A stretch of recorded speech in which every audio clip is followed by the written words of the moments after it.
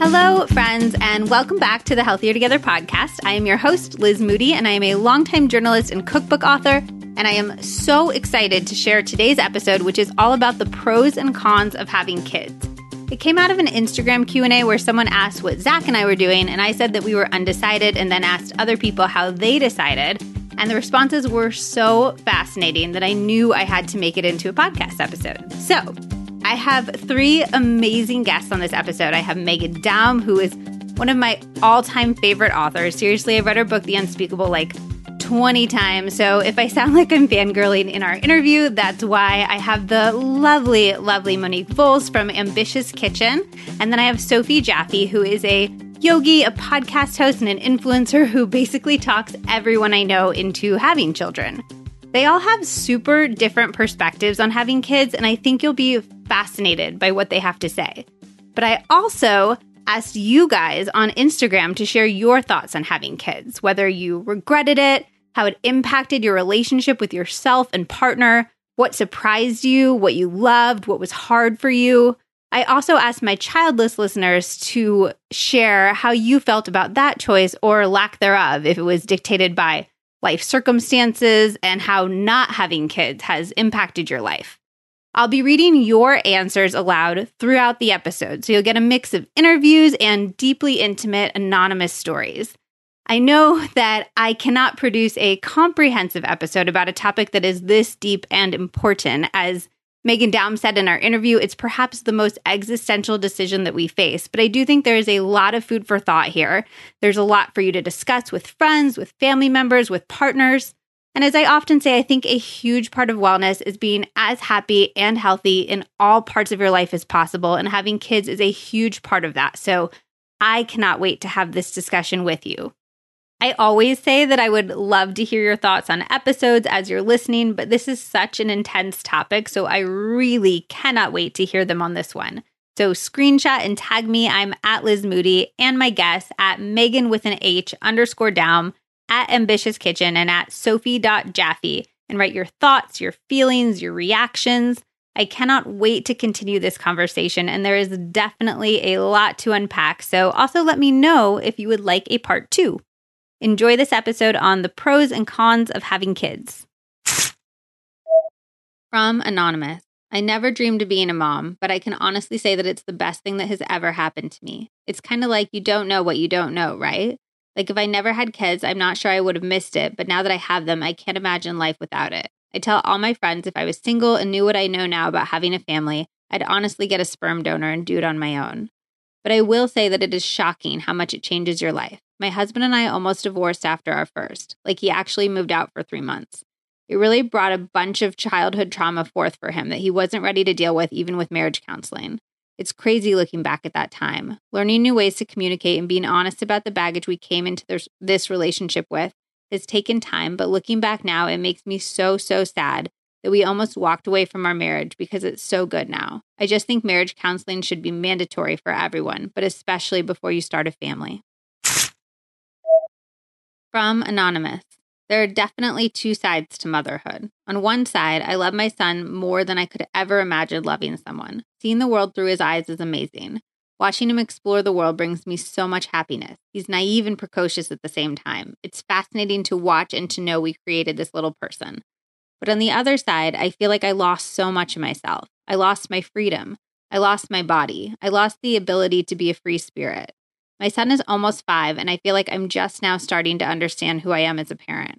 I don't know if it's this way because I had him very late in life at age 35 and was just so used to my previous life, but it was hard, very hard. It took me a long time to not parent my husband. It's hard to be this parent to a child all day. I'm a stay-at-home mother, and then turn off that behavior when my husband comes home. So it took a lot of effort and self-awareness to adjust to that behavior. I wouldn't trade my son for the world, but due to my struggles, I was very open with my husband about my mental place during all of it. We decided that having another child probably wasn't best for me, my son, or our relationship. From Anonymous. Looking back, if I had known more of the hardships that comes to everyone involved, I wouldn't have done it. I love them now because I can't think what life would have been like without them. I just think my husband and I wouldn't have had 75% of the fights we've had. I just recently spent 3 weeks without them, and it was really amazing. From Anonymous. I think if you have a good marriage, children bring out the best in it. I think if your marriage is weak or unhealthy, it brings out the worst. I separated with my husband when my daughter was 6 months old. I remember saying to myself, well, if I feel like I'm doing this alone, I might as well. I moved his stuff out the next day. It really magnifies the issues. I also wanted a lot of other things for her that he didn't want. Travel, culture, good schools. He just wasn't as willing to work hard like me and give to her. Was it tough? Yes. But I would do it again in a second. You can't be selfish and have kids. It doesn't work. You have to be willing to be spit up on, sulked at, and lots of other things. But I would do it all again. My daughter is the best thing that ever happened to me. Hi, Megan. Then welcome to the podcast. Thank you so much for joining me. Great to be with you, Liz. Thanks for having me. It's really like I was telling you before we got on the phone, but I'm such a fan of your work. If anybody hasn't read your many books, you just have this way of articulating things that, one, I don't know if I've articulated to myself. I don't know if I'm allowed to articulate.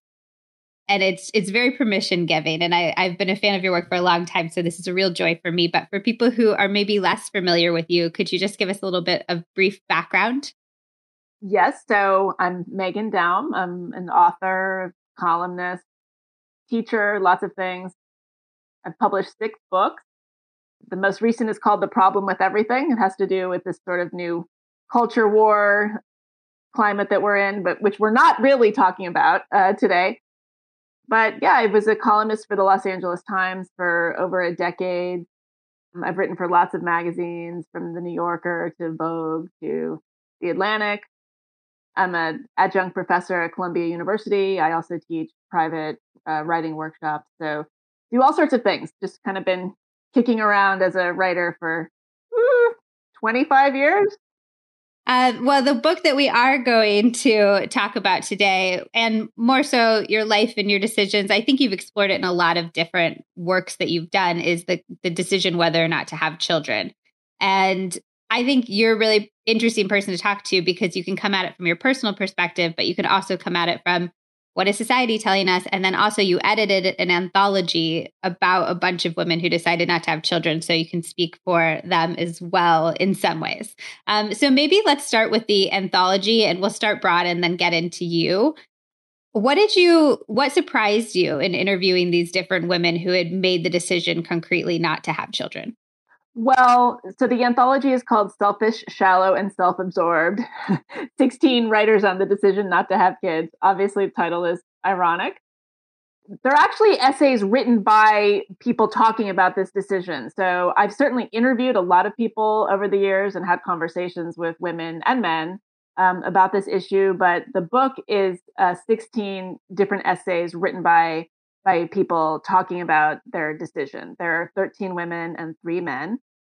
And so I guess what I learned really is that there's no one path into this. Everyone sort of has their own reasons for choosing not to have children. Some of the people in the book were very clear about it. They knew from the time they were children themselves that they didn't want to be parents.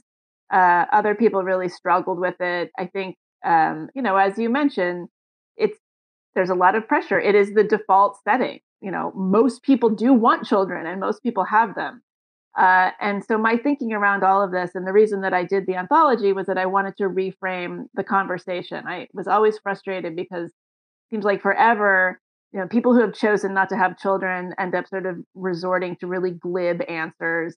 People will say, well, what's wrong with you? Why didn't you have kids? And, the childless person will say, well, it's because I'd rather buy expensive shoes, or my child is that yacht, that boat sitting in my driveway, or my child has 4 legs and drinks out of a bowl on the floor, and it's funny, but I really felt like there was some irony to the fact that it was so taboo to say you didn't want children that it was actually more socially acceptable to just say you were a selfish and sort of materialistic person than to just say, hey, it just wasn't for me. So I wanted to find ways to talk about this in terms that went well beyond just these sort of glib retorts and really got at the, existential. There's nothing more existential. There's nothing sort of more fundamental than this conversation and this decision. And I think it needs to be talked about in those terms. And did you find that people usually had a reason, or is it more knowing in your gut and soul that that's not right for you, in the same way that people who want to be parents often just know? Well, I think knowing in your gut is a reason. Some people talked about how they had really difficult childhoods themselves. Either they had parents who were abusive in some cases, neglectful, there was just a lot of struggle. And so they decided either they didn't want to take the risk of repeating some of those patterns, or there was just such a negative connotation around childhood that they didn't want to have children. But I want to be careful when we talk that way, because the fact is, people with difficult childhoods decide all the time that they do want to have children. It's just as common, if not more so, a response to having a difficult upbringing to say, I want to try to correct this. I want to do better than my parents. And that's a totally legitimate response. It's the more common response. So, but yeah, to answer your question, some people were very clear about that. Some people talked about how they had sort of history of mental illness in the family, or sort of genetic predispositions that they didn't want to pass down. Some people talked about issues around climate, that sort of thing. It's funny, for a long time, I used to say, people who say that they're not having children because of climate change reasons or environmental reasons are lying. Like, I've never met somebody who really, really, really wanted to have a child, but just didn't do it for the sake of the environment. I think the conversation around climate change is so all encompassing now that maybe those people exist, but certainly like 10, 15 years ago, that always seemed to me like a cop out. And again, it speaks to just how difficult it is to say, this isn't for me. And in my case, I really just always knew deep down that I didn't want to have children, but I kind of was like waiting to be convinced otherwise. Like, everyone kept saying, well, you'll change your mind. And I was sort of waiting to change my mind, and it just never happened. There's a lot of like if you'll know when you know, and you'll know when the time is right. And there's a lot of the idea that there is some sort of internal momentum or internal force that will push you in a direction, versus it being this thought through intellectual decision. And right. I find that really interesting. And even you saying, I've known deep down. I mean, do you think that there's some sort of maternal or paternal wiring that we are born with on some level? Or do you think that it's society that pushes us one way or another? Well, I think we are born that way. I think all species are. I mean, if it were purely a social construct, there would be far fewer people on the planet. I mean, that's just we have a biological imperative to reproduce. But I do think that there are outliers. And, again, one of the ways that I wanted to reframe the conversation was to, talk about how this is something that most people want to do, but there are a significant number of outliers who just don't want to do it for whatever reason. And that doesn't make us outsiders. There was a real defensiveness, I think, around people who had made this choice. And I think that comes from sort of, when you're talking about sort of, evolutionary determinism and biology, we talk about the norm, and then we talk about outliers, and we seem to sort of automatically assume that we're marginalizing those outliers. But being an outlier is not the same as being an outsider. It's just a sort of normal variant. So, but yeah, I think most people do want to have kids. I know a whole lot of people who said that they never wanted kids and they swore it off, and then they ended up doing it anyway, and they were grateful they did. But there are more and more of us who are just admitting, I hate to use that word, who are proudly stating that it's just not for us. And there's all sorts of reasons for it. There's not, like I said, there's not any one reason. So I guess, in my case, I didn't like being a child. I didn't really like children when I was a child. And so it's just, I love being an adult, and I would rather be around adults. And frankly, I think that children need to be in communities where there are adults around them that are not parents. I think it's really good for society, frankly, for there to be responsible, compassionate adults who don't have kids. Well, I even think that on a more intimate level, my husband and I haven't decided whether we're having kids yet, hence this entire episode of the podcast. But if we did, I would want to raise them in sort of like a communal environment where they have, aunties, I'm putting in quotes because not necessarily biologically related, but people who are raising them very intimately who aren't me and my husband. And I think that one of the things that scares me about having kids is we used to have more of that village structure to raise the children. And now you're sort of doing it on your own with, maybe some babysitters or family around, but that's the anomaly and the exception. Yeah, it's really, really hard to raise kids. I think that it's probably never been a harder time to be a parent, probably in the history of civilization. In most areas of life, it's never been an easier time.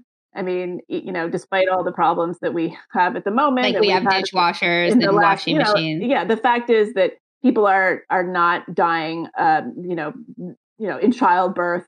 You don't have 6 kids and expect to lose 2 of them. We have much cushier lives than at any other time, in the history of in the history of human existence. And it doesn't always feel that way. But I do think that when it comes to especially mothers raising children and the expectations around that in the West, it's just it's impossible. I mean, it is by definition impossible because you're not supposed to rely on your own parents. If you're a parent, you're not supposed to pay a bunch of nannies or babysitters, and it's almost like everything but, around the clock, stimulation, education, nurturing, anything short of that is considered a failure. I don't think it's any accident that, it was when women entered the workforce in the middle and upper middle classes in the 70s and 80s that suddenly the job of mothering got ratcheted up to this professional occupation. Like, it wasn't so long ago that in the 70s you had 4 kids, they just played out in the street until the end of the day, and that was it. So I do think that there was a kind of subconscious punishment of women who made the decision to go into work and said, well, not so fast. You're not going to get away with that. We're gonna raise the bar in terms of what it means to be a responsible mother. And so, yeah, and to your question, that would be much less of a factor if there were extended families were more the norm. A lot of people, I asked on my Instagram if people had children and if they hadn't, and what their feelings about it were generally. And a lot of people, that, because I think this was anonymous, said that they had children because they were afraid of being lonely as they got older. And I'm curious if that's a fear of yours and if there's any steps you've taken to sort of safeguard that for yourself. I'm not afraid of being lonely because I like being alone. I certainly think about, what's going to happen when I'm old or when I die. My brother actually does not have kids either. There's just 2 of us, and neither of us wanted kids.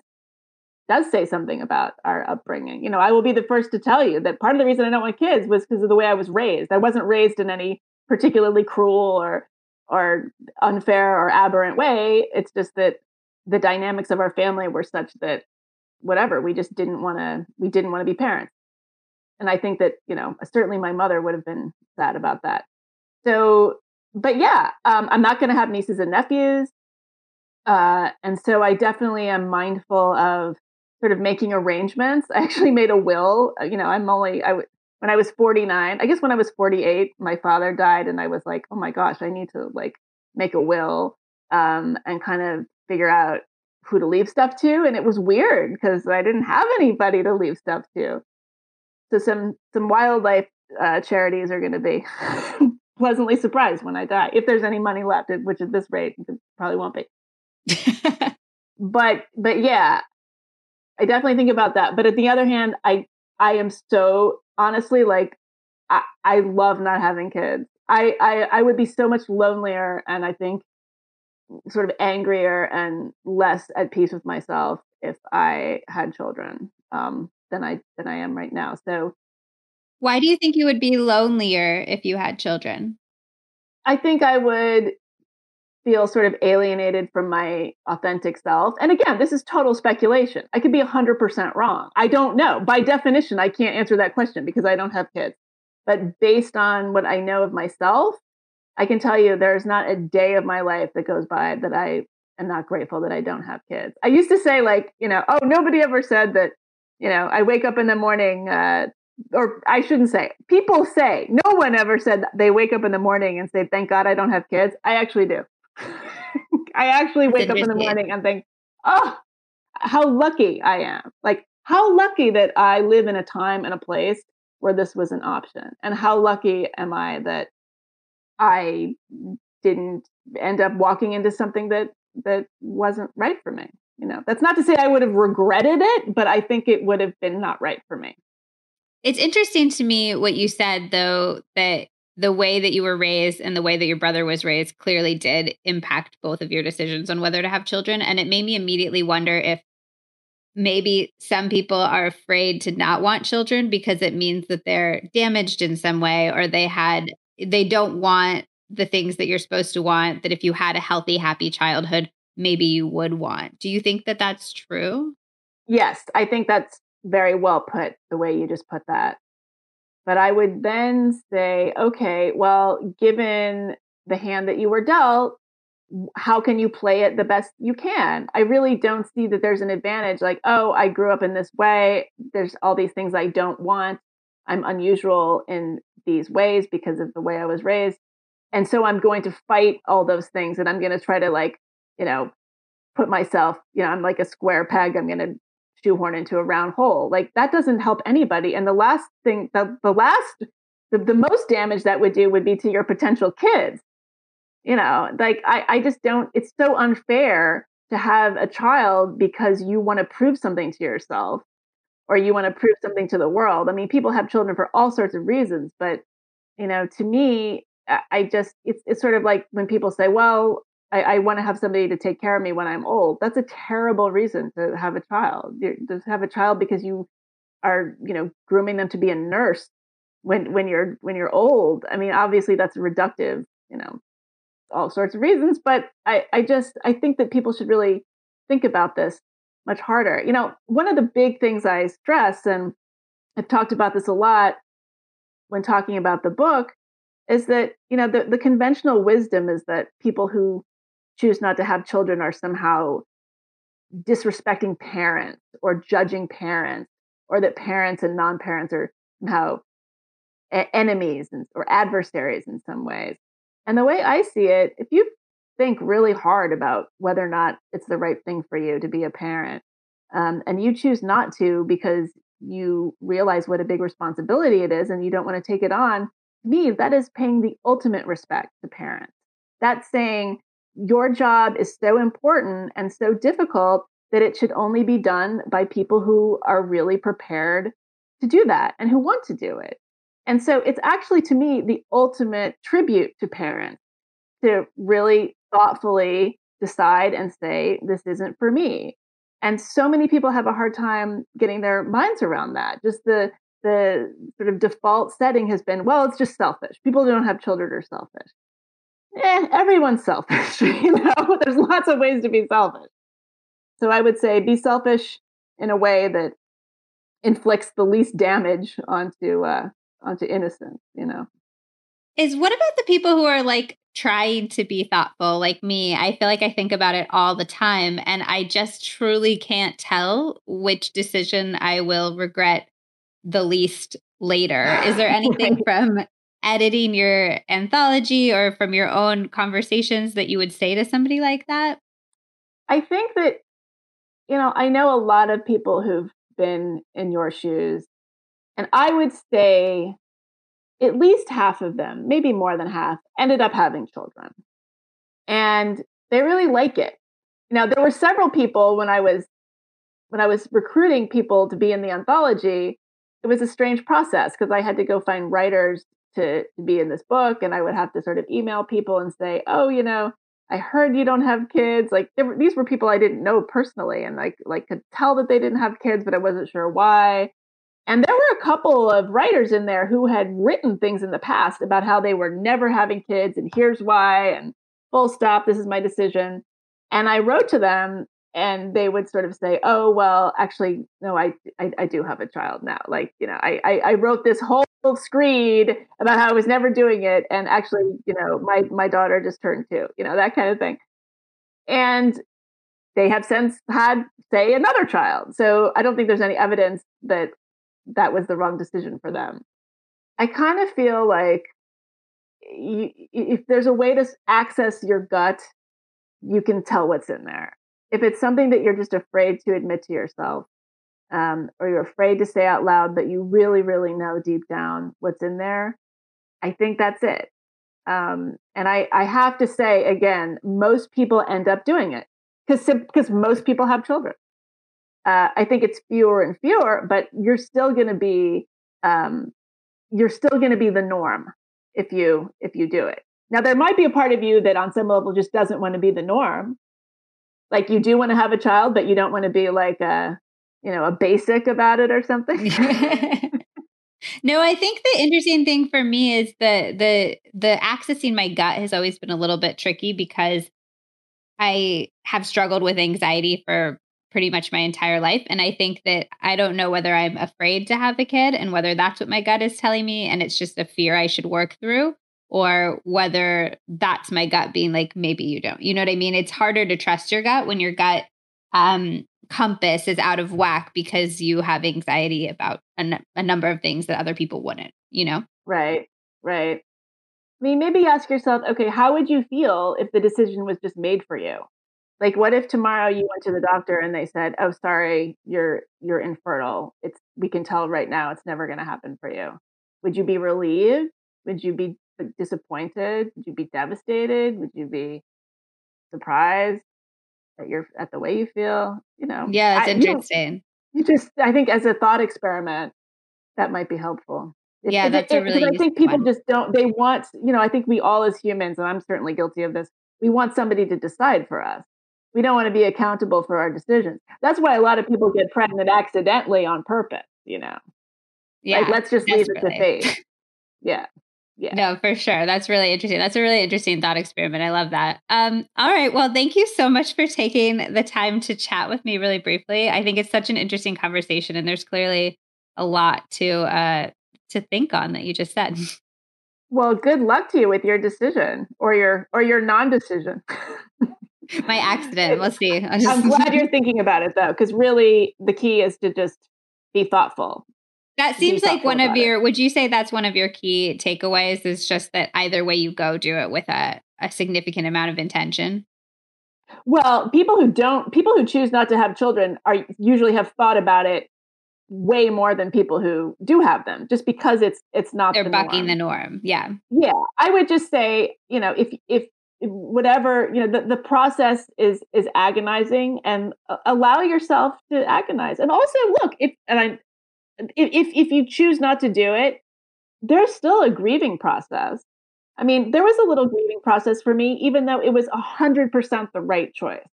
And I think you have to allow yourself that. And if you deny that, then you haven't actually done all the thinking. So just allow yourself the full range of responses. A grieving of the self that you would never be, the life you would never have. Yeah, kind of thing. I mean, I don't, again, there's not a molecule in my body that regrets it, but it's certainly like there are experiences that I will never have. There's there's a gigantic slice of the human experience that I will never have. And so that is something to mourn, even though I have other experiences and I don't want that experience, but it is what it is. It's limiting. It is self-limiting. But that's okay. That's okay. Everyone's limited in some way. Yeah, that's definitely one of my. Can we touch on that just super briefly? I'd say my biggest fear, if I had to articulate it with not having kids, is that whenever somebody shares their child, like they do a child announcement, they're like, it's a level of love I have never felt before. It's a different kind of love. And as an experientially focused person, the idea of literally missing out on a whole type of love is devastating to me. Do you feel like you've missed out on a literal type of love that exists? Yes, I don't think they're wrong about that, but I have also missed out on an incredible amount of self-doubt and self-loathing, and regret and feeling of not being my authentic self that I would have had, that would have come along with that love. Like, it's not just like you get the love and that's it. And it's unencumbered love. It doesn't come with everything else it comes with. No, there's no such thing as unconditional love. I mean, also, look, people speak in platitudes all the time. I'm not saying that these women don't feel this way when they have babies, but I think that our vocabulary, especially on social media, is such that there are ways of expressing things.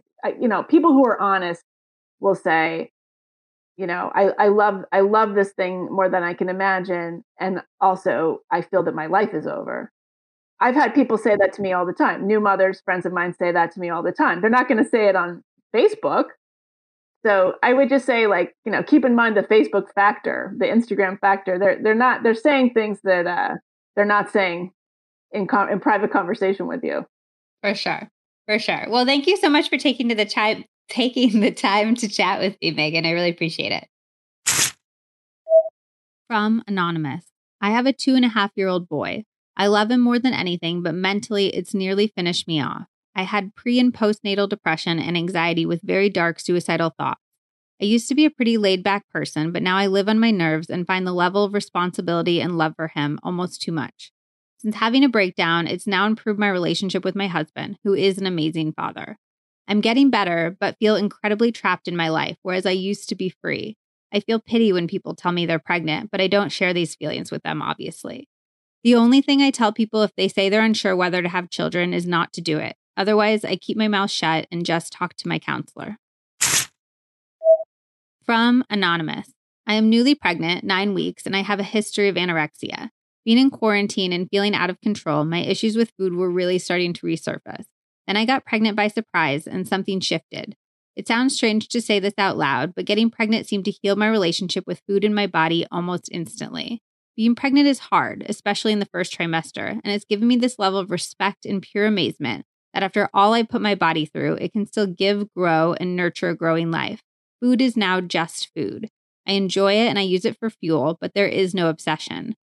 It almost instantly bettered my relationship with myself. From Anonymous. I have a toddler and I absolutely adore her, but it is so much harder than people describe it. They always just talk about how expensive kids are, but the day-to-day is what's really hard for me. I never know what's going to happen moment to moment or if she will sleep well at night. Most of your life becomes ruled by your child's needs and emotions. I have to work very hard to make time for myself. I love her more than life itself, so I would do it again, but I would recommend people travel and do a ton of stuff that they want to do before having kids. I also feel like too many people are having kids because they think that's what they're supposed to do, and then the family ends up being miserable. I was a first grade teacher for 6 years, so I saw this all the time. I think if someone is on the fence about having kids, they probably shouldn't because it's a lifelong, nonstop commitment. From Anonymous. I chose not to have kids early on in life. I saw my mom raise 3 children largely by herself. She did it beautifully, the best she could, and she is and was the best mother who loved her role as a mother. But in order to raise us, she had to put her entire identity into raising us. Before having us, she was a fashion designer who had dreams of having her own line. But once she had us, she transitioned to staying home with us so that my dad could work. To this day, the biggest piece of her identity is wrapped around being a mother. Now that we've all moved out of the home and are grown, it's really hard on her, and I can see her struggling to figure out who she is and what she wants independently from her children. I didn't want that life for myself. I want to live my life and invest in myself and spend my life growing and exploring everything I've ever wanted to. Ever since I started sharing this thought with my friends and family, they always said, "You'll change your mind when you meet the right person." But when I did meet my husband, a man who also does not want children, my decision still didn't change. I'm a teacher, so I think people are surprised by this choice. I love children, I just don't want to raise any myself. A lot of people have told me that this is a selfish decision, and maybe it is, but it's the one that feels right to me. You're listening to the Healthier Together podcast. The Healthier Together podcast is proud to support Intentional Activism, a new workshop for people sincere about their commitment to being anti-racist. Intentional Activism was created by the amazing Iverly Brooks, whom you might remember as my guest from the last episode of this podcast. I know you guys loved that episode. Seriously, your hundreds of messages about it were so, so lovely, which is one of the many reasons I'm so excited to share Iverly's new workshop with you. Iverly is an actress and a mindset mentor for creatives. Her company, Mavenel, focuses on helping female creatives and entrepreneurs create a lifestyle around self-mastery and wellness.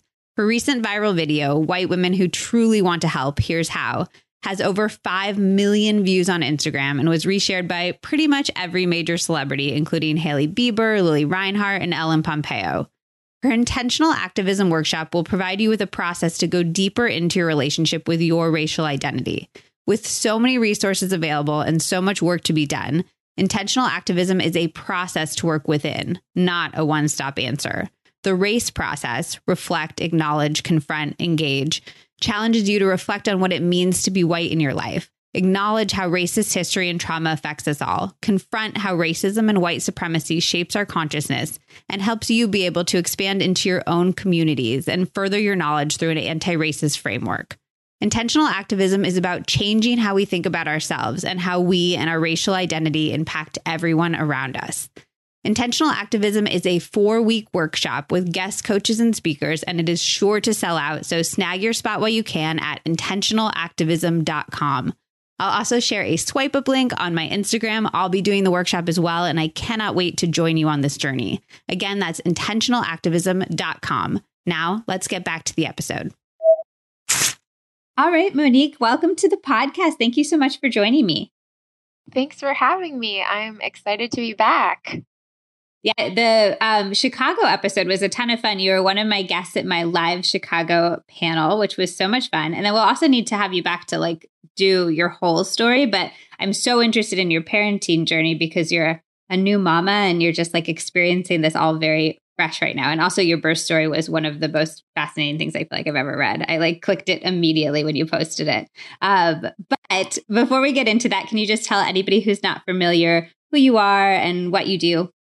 Yeah, so my name is Monique and I'm the founder of Ambitious Kitchen. Ambitious Kitchen is a food and wellness website. I guess we don't say blog really anymore, but I have been doing it since 2011 and just love creating healthier recipes, really diving into more healthier comfort foods and then, global cuisine. But I also own Ambitious Home, which is a vintage rug shop, and I run that with my husband and just had a baby in January. So he's going on almost 5 months, I guess. It's crazy. But yeah, we live in Chicago. That's sort of where I am at, who I am. Love it. Did you always know that you wanted to have kids? Yes, always. Always knew it. I, worked at a daycare in high school. I nannied all throughout college. I think it was just something that I always knew was in the future for me.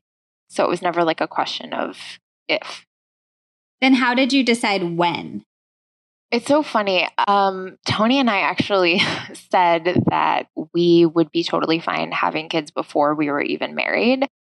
I mean, it's not like we were actively trying for that, but if we were just if it happens, it happens, because I was never on birth control. And so, hey, it was just okay, if this is what's in the cards for us, then that's totally fine. How long had you been dating when you were we could have a baby? It's totally fine. Yeah, a week? No, I think it was we love each other. I think it was 3 years, 2.5, 3 years. It was definitely before we were engaged. But yeah, we always knew that we both wanted to have kids. And so, it happened for us about 1.5 years after we had gotten married. And it took us quite a while to actually get pregnant. But, I think we just knew it was something we always wanted to do together. And what surprised you about pregnancy? Everything surprised me about pregnancy. I think there was so much that just wasn't talked about openly, and that was a little bit shocking for me, especially going through the birthing process. So many things that you see in the movies that actually don't happen the way they're played out. Your water usually doesn't break first. I don't know. So many, I guess, misconceptions about birth in general. And I think what really helped me was working with a doula to kind of truly understand the process in my body more so than anything. it's funny how, I've been a woman all my life, but I really didn't know a lot of things about the female body. What didn't you know about your body? Like, what surprised you about your body? For me, I think that exercise was huge for me. I really, really didn't know what you could and couldn't do during pregnancy for exercise. And so working my body in that way was so helpful for me to be able to have a natural, unmedicated vaginal birth. And, I didn't know that traditionally a women's water does not break first when you go into labor. We see that a lot in the movies. That's not really the case. You actually have contractions. I didn't know about certain things you couldn't eat. That was interesting to me, like deli meat for one. How did you navigate? Because I feel like there's so many conflicting thoughts. So, there's like people who are like kombucha's fine, people who are like kombucha's not fine, coffee, wine, whatever. How do you navigate what to trust and what not to trust? Personally, I just did what I felt was right for me, and I drank kombucha. I actually ate turkey sandwiches every now and then. I think it's all about weighing the risk factors for some of those things and deciding what you're personally really comfortable with, because people will tell you not to pick up a pair of weights. People will tell you not to exercise. They'll tell you not to do all of these things. And it's actually really interesting because the research on this is very, very old. I mean, it's more than 25 years old on what, these doctors are typically telling women on what they shouldn't do during pregnancy. So, and I found that out through just working with a doula and actually listening to evidence-based birth facts. It's a really interesting concept. There's somebody out there and she is strictly dedicated to providing resources for women. And it's all on the evidence, and she weighs the pros and cons. And you can look her up on Instagram. It's evidence-based birth, or EB birth, I think. And she was just incredible for me to kind of listen to her talk about, are women actually getting sick from eating these things, or what happens during birth and the befores and afters. So that was really great. Did you like your body when you were pregnant? Personally, it was really hard for me in the, I think, first and second trimesters, because I was somebody that went through an eating disorder probably about 5-6 years ago. And so I wasn't used to gaining weight. That felt a little bit uncomfortable for me at first. And even though I, was providing for somebody else and growing a baby, it was still very difficult because I was seeing my body change before my eyes and it happening so quickly. So that was incredibly hard. But I think once I got to my second trimester and I was just reading all of these books and talking to a lot of other moms and having that support, I felt okay with it. And coming out of pregnancy and birth now, I think my perspective towards my body has really, really shifted. I sort of had thought I was over that phase of my life, but having it, stretch and grow a human really showed me kind of what it was capable of. And I think I'm really proud of myself for being able to kind of not dwell on it changing so rapidly and quickly, and rather just focusing on like the baby that I have now, because he's so wonderful and so worth it.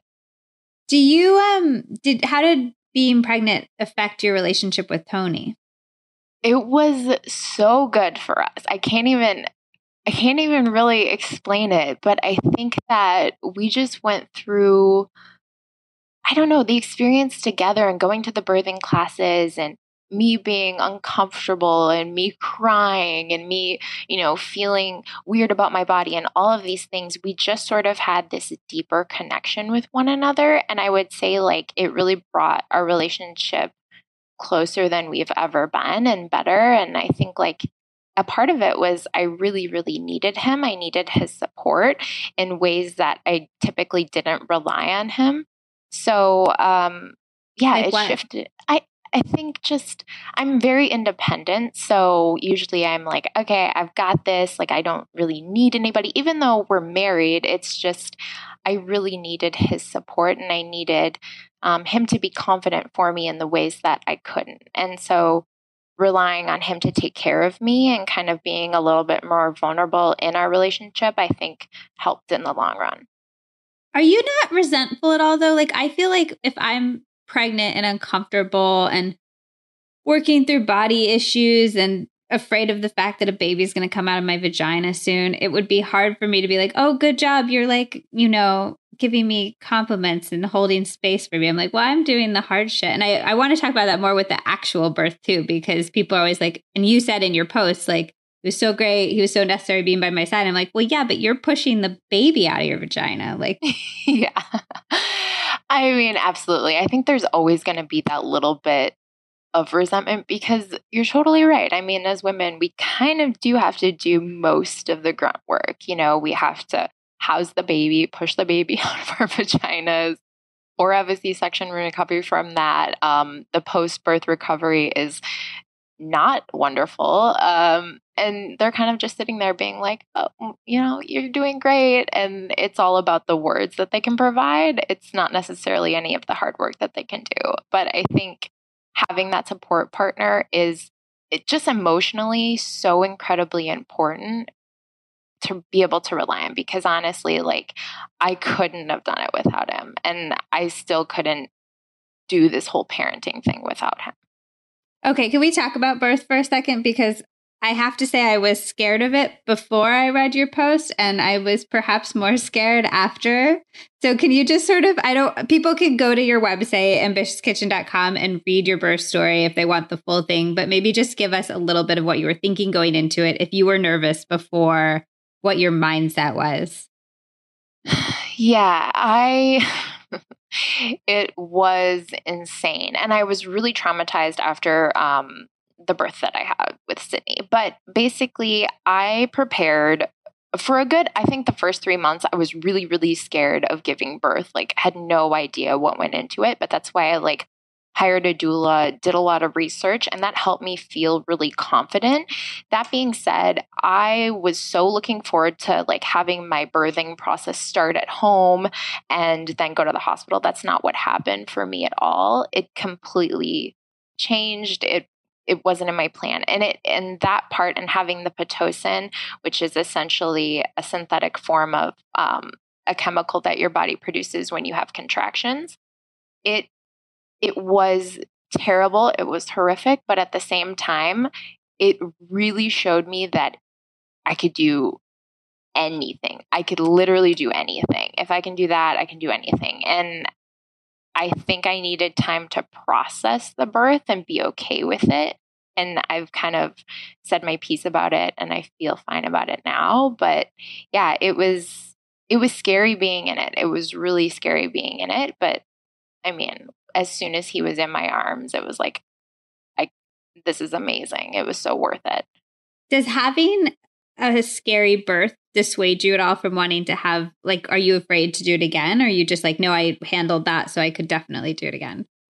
That's a great question. I think if you would have asked me a month or two after giving birth to him, I would have been like, I'm really terrified. I'm really scared. But now looking back at it, I totally think I could do that again. I would do that again because it's such a short amount of time. When you're in it, it's the worst fucking thing ever. But when you're done, I mean, it's so worth it. I can't even explain it. It's just so beautiful. And you're so incredibly proud of yourself in a way that you've never been before. Interesting. But that being said, I mean, we have epidurals. Epidurals are available. And I think that if you're somebody that wants that, that's totally cool too. And it probably would make the birthing process a lot less scary. Yeah. Can I ask, I don't want to get too much into stats and figures, but for you intuitively, why did you want to have a natural pain or I don't know all the right words, so I don't want people to come at me because all births are natural or whatever. Why did you want to have an epidural free birth? Yeah. I think for me, it was just my mom didn't have, any sort of medication, and she did it. And I think that I really wanted to bring him into this world as naturally as I could. I had read some things about epidural, talked to my doula, and it was just the path that I chose to go. That being said, while I was in like my 30th hour of contractions, I was like, why the hell am I doing this? Like, what the fuck am I thinking? And there were so many times that if somebody would have asked me in the delivery room if I wanted an epidural, I probably would have said yes. But because it was in my birth plan and I told them not to ask me, they didn't, thank God. Oh my but gosh. yeah, I think I just didn't want one. And I wanted him to come in this world like all bright eyed, and me too, just realizing everything for the first time. So, yeah.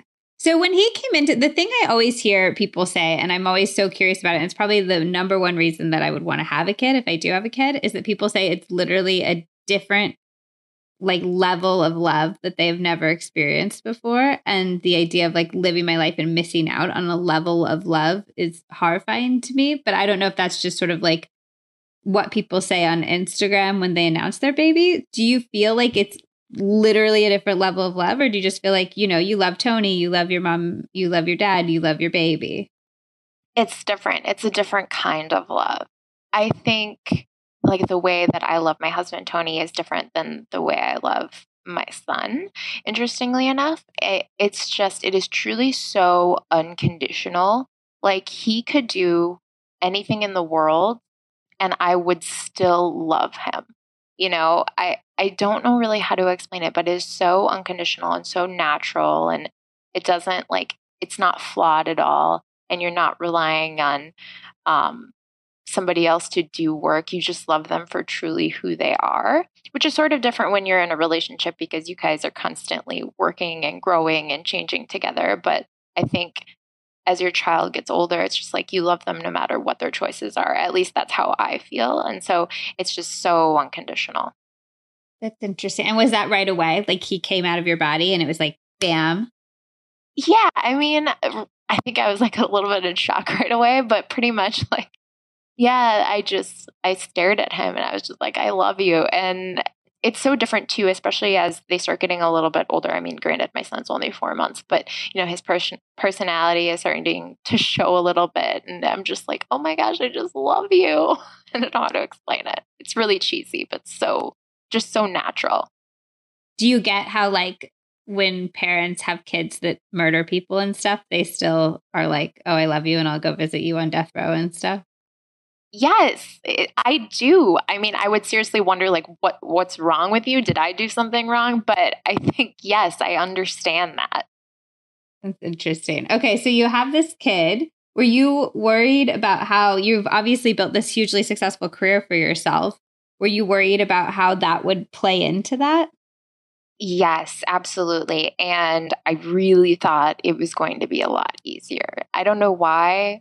And maybe it's because I'm sort of the first person out of my really good friends that have like had a child, and I really didn't understand like what goes into it. But just his need for constant attention has been a huge shift for me. And I think it's also more difficult because I'm doing breastfeeding, exclusively breastfeeding. So he really does need me a lot more. I thought that I was going to be back to work like within like 2 to 3 months. I thought I'd be full time. I didn't really know how, like if we'd get a nanny or what that would look like, but it just, that hasn't been the case. And it was so difficult, especially this whole sleep thing and breastfeeding and him just needing me 24/7, because it truly is the only 24/7 job that you will have in your life. I just didn't realize it. So it's been a huge shift for me personally because I am incredibly independent. But I would say that I'm still figuring it out. I don't know what that work looks like in the future. I'm trying my best, and thankfully, like I have a team that helps support me. And I did work ahead of time to try and plan some things out. But yeah, it's different, especially with the pandemic and all of that. So learning as I go. Yeah, I mean, it's not like you can hire a nanny right now, even if you wanted to. Right. Exactly.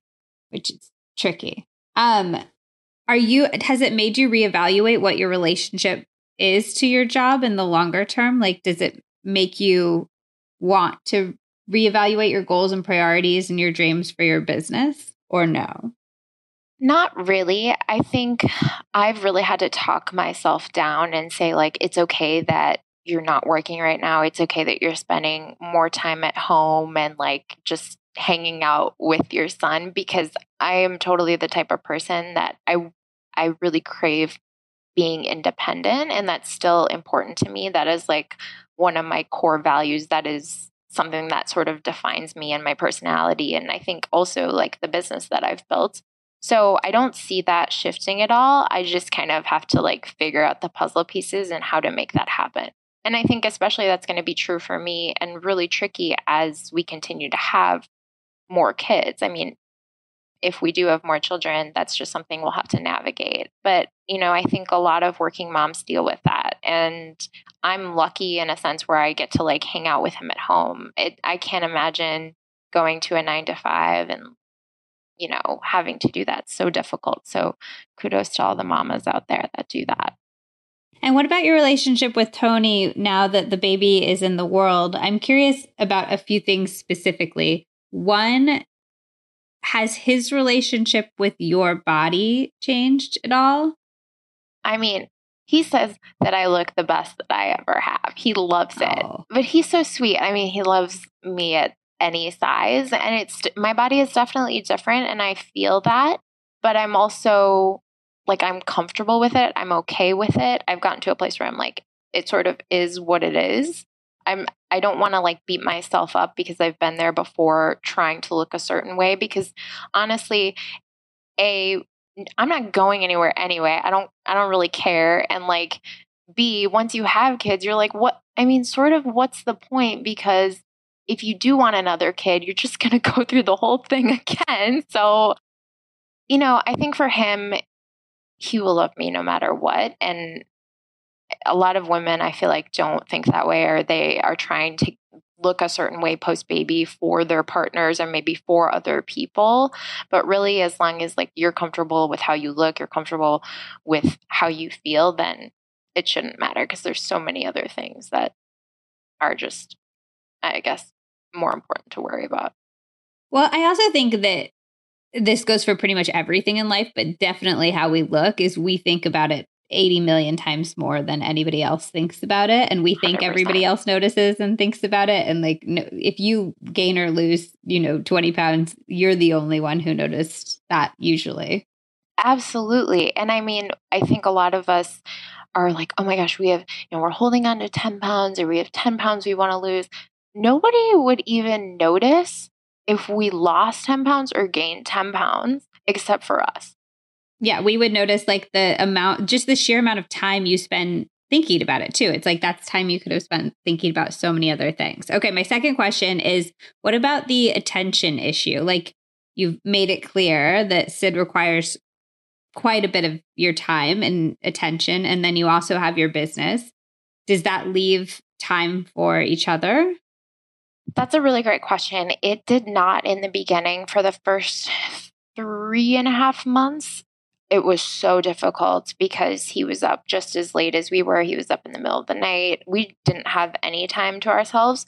Now that we've sleep trained him starting at 4 months, and he goes to bed at like 6 or 7, now we have our nights back, which is great.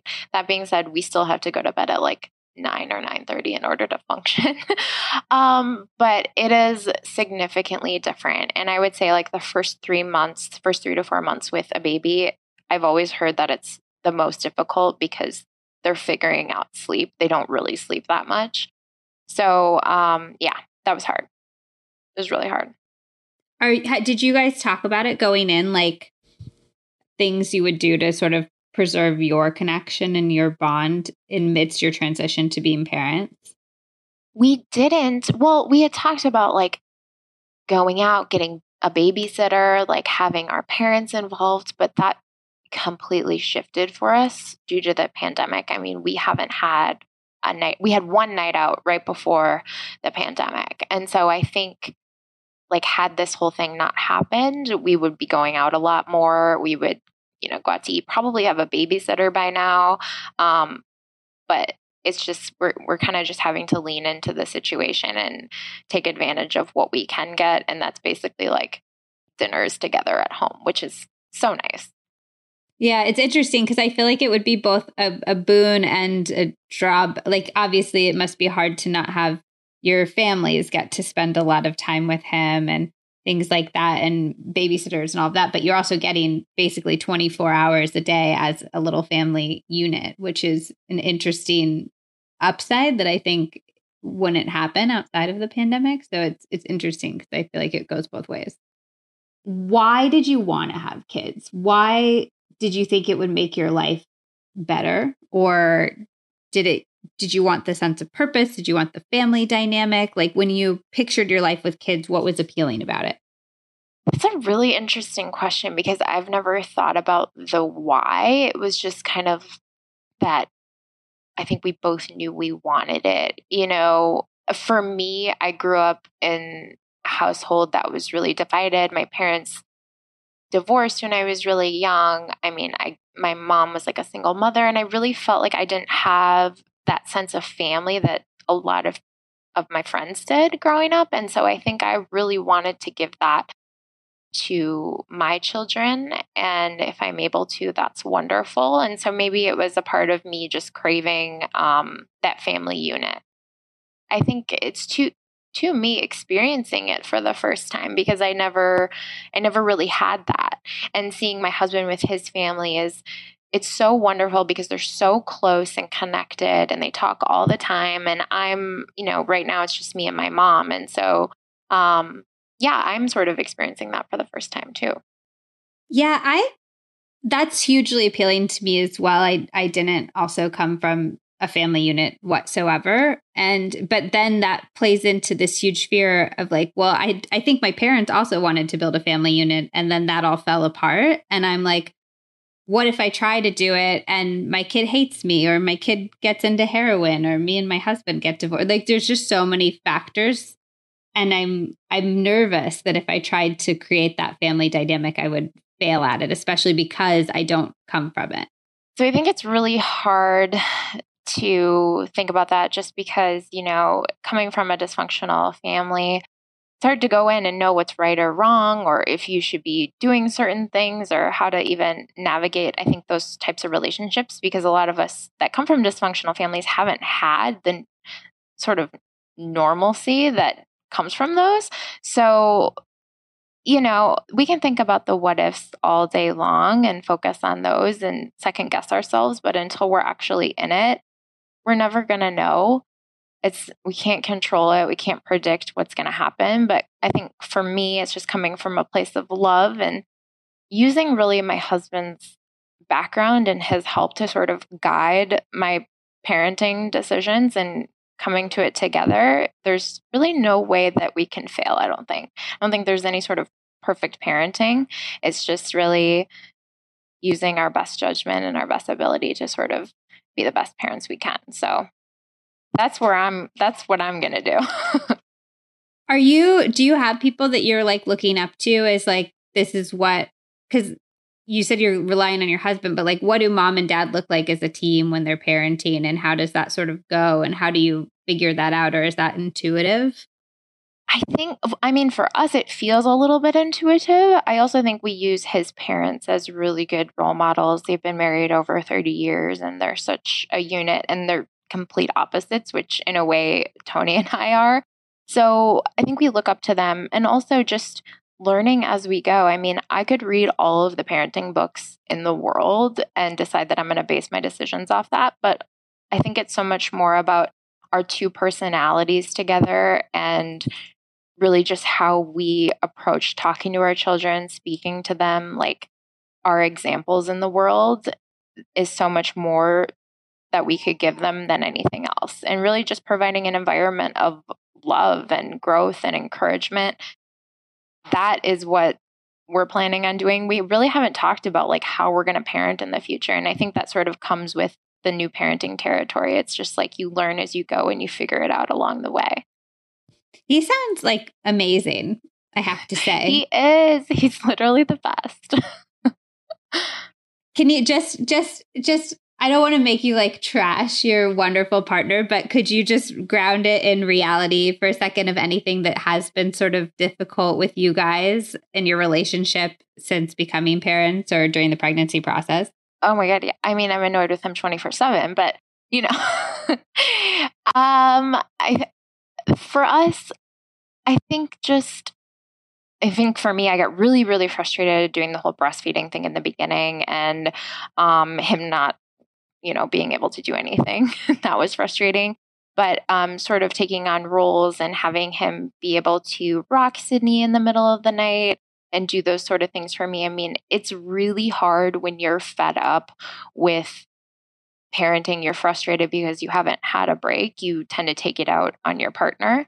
And we had a lot of that in the beginning a little bit, but we just really had to take a step back and say, okay, like we've got to be really good to each other. We've got to sort of figure this out. We're both in high stress situations. We can't leave the house. Like it is what it is. This is our reality. And yeah, like we still get annoyed at each other all the time though. This is like still in a relationship, still married. Right. And a pandemic on top of all of that. Pandemic, yes, all of that. Last question is, if somebody was thinking and they're trying to figure out whether they wanted to have kids and they didn't sort of have a gut feeling either way, is there anything that you would tell them that you would want them to know if they're thinking about it? If you are thinking about having kids and you're unsure about it, hold on. You should listen to this baby cry. To my son cry. I think really being grounded in the relationship that you're in is incredibly important.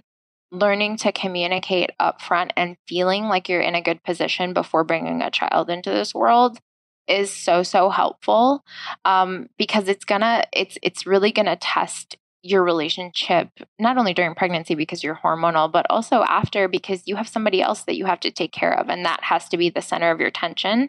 And your relationship is no longer sort of number one. So I think just making sure that you're really grounded in your relationship and that you both want to have kids, having that conversation ahead of time is so incredibly important, and making that decision together and like going through the scary what ifs, like, what if I feel this way about my body, or what if I'm not comfortable with parenting this way, and just sort of having each other's backs in that sense is what I would recommend.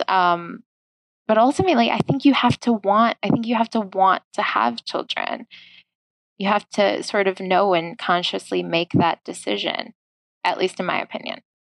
Yeah, it's hard because for me, it's just like a weighing of which will I regret more later. Like I see the parts that are good and then I see the parts that are bad, and I don't know which is more, Yeah. I mean, I don't know if anybody ever says like they regret having children though. So, but that's because you can't say that. Well, or because it does bring so many wonderful moments and memories into your life. And it kind of just, I think it helps you grow and become this different person that you never knew was sort of there, at least for me.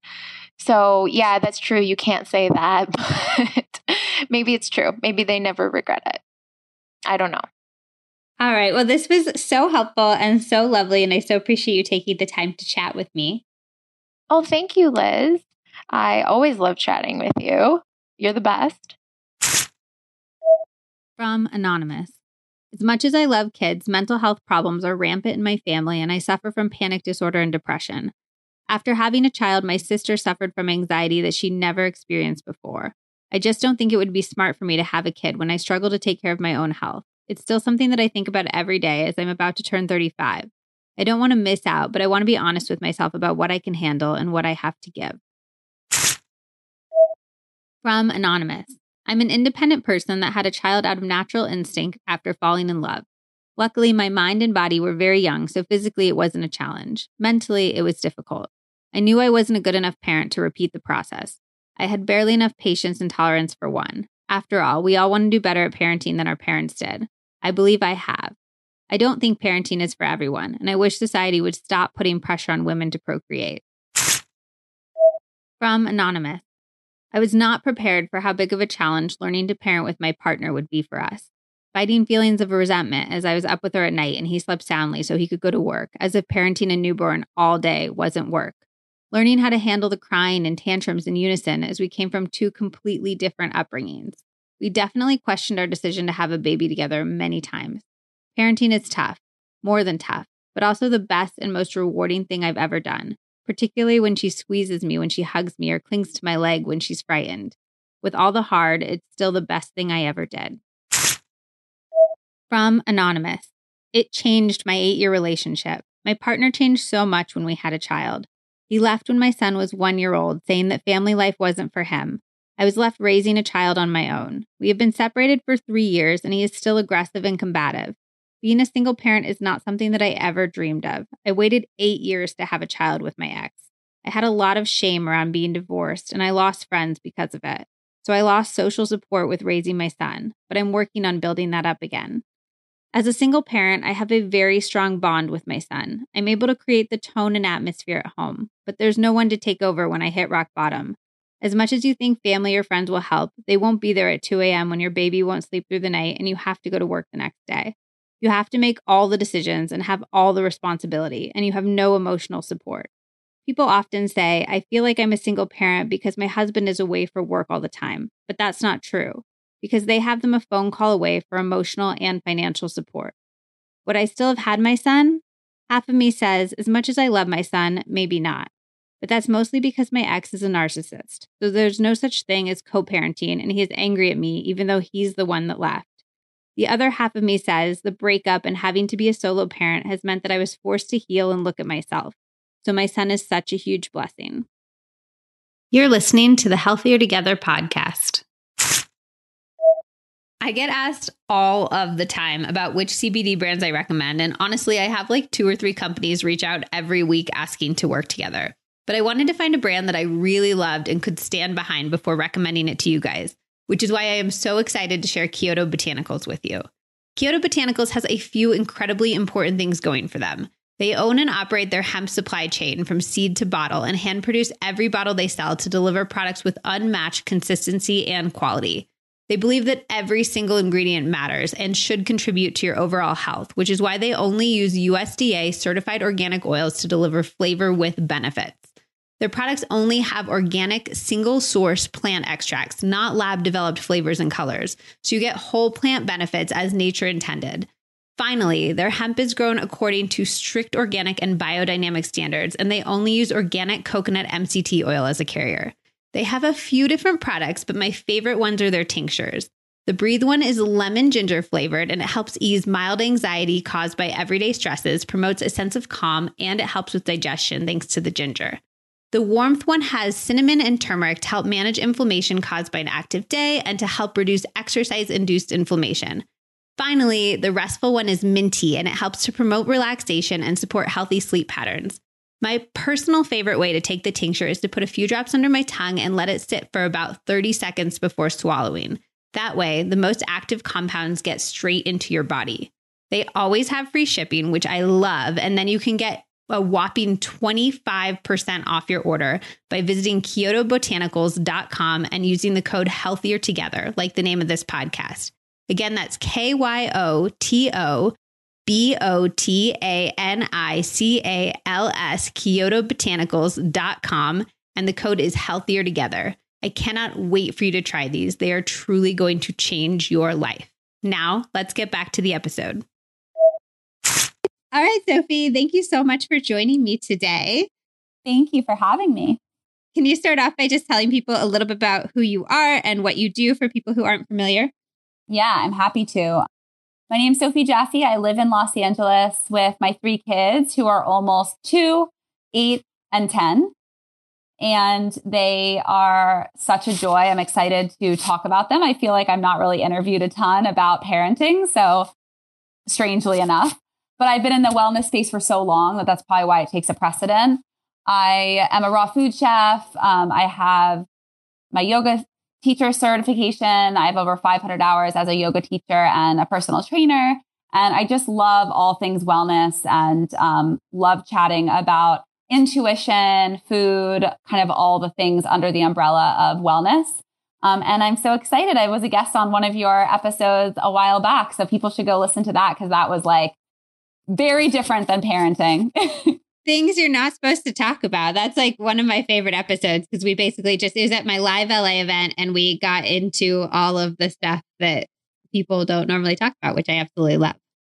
Yeah, I'm surprised people don't interview you more on parenting because you are such parenting goals to me. When we were talking before we started the call, you were like, yeah, when people don't want to have kids and they talk to me, I make them want to have kids, basically. So did you always know you wanted to have kids?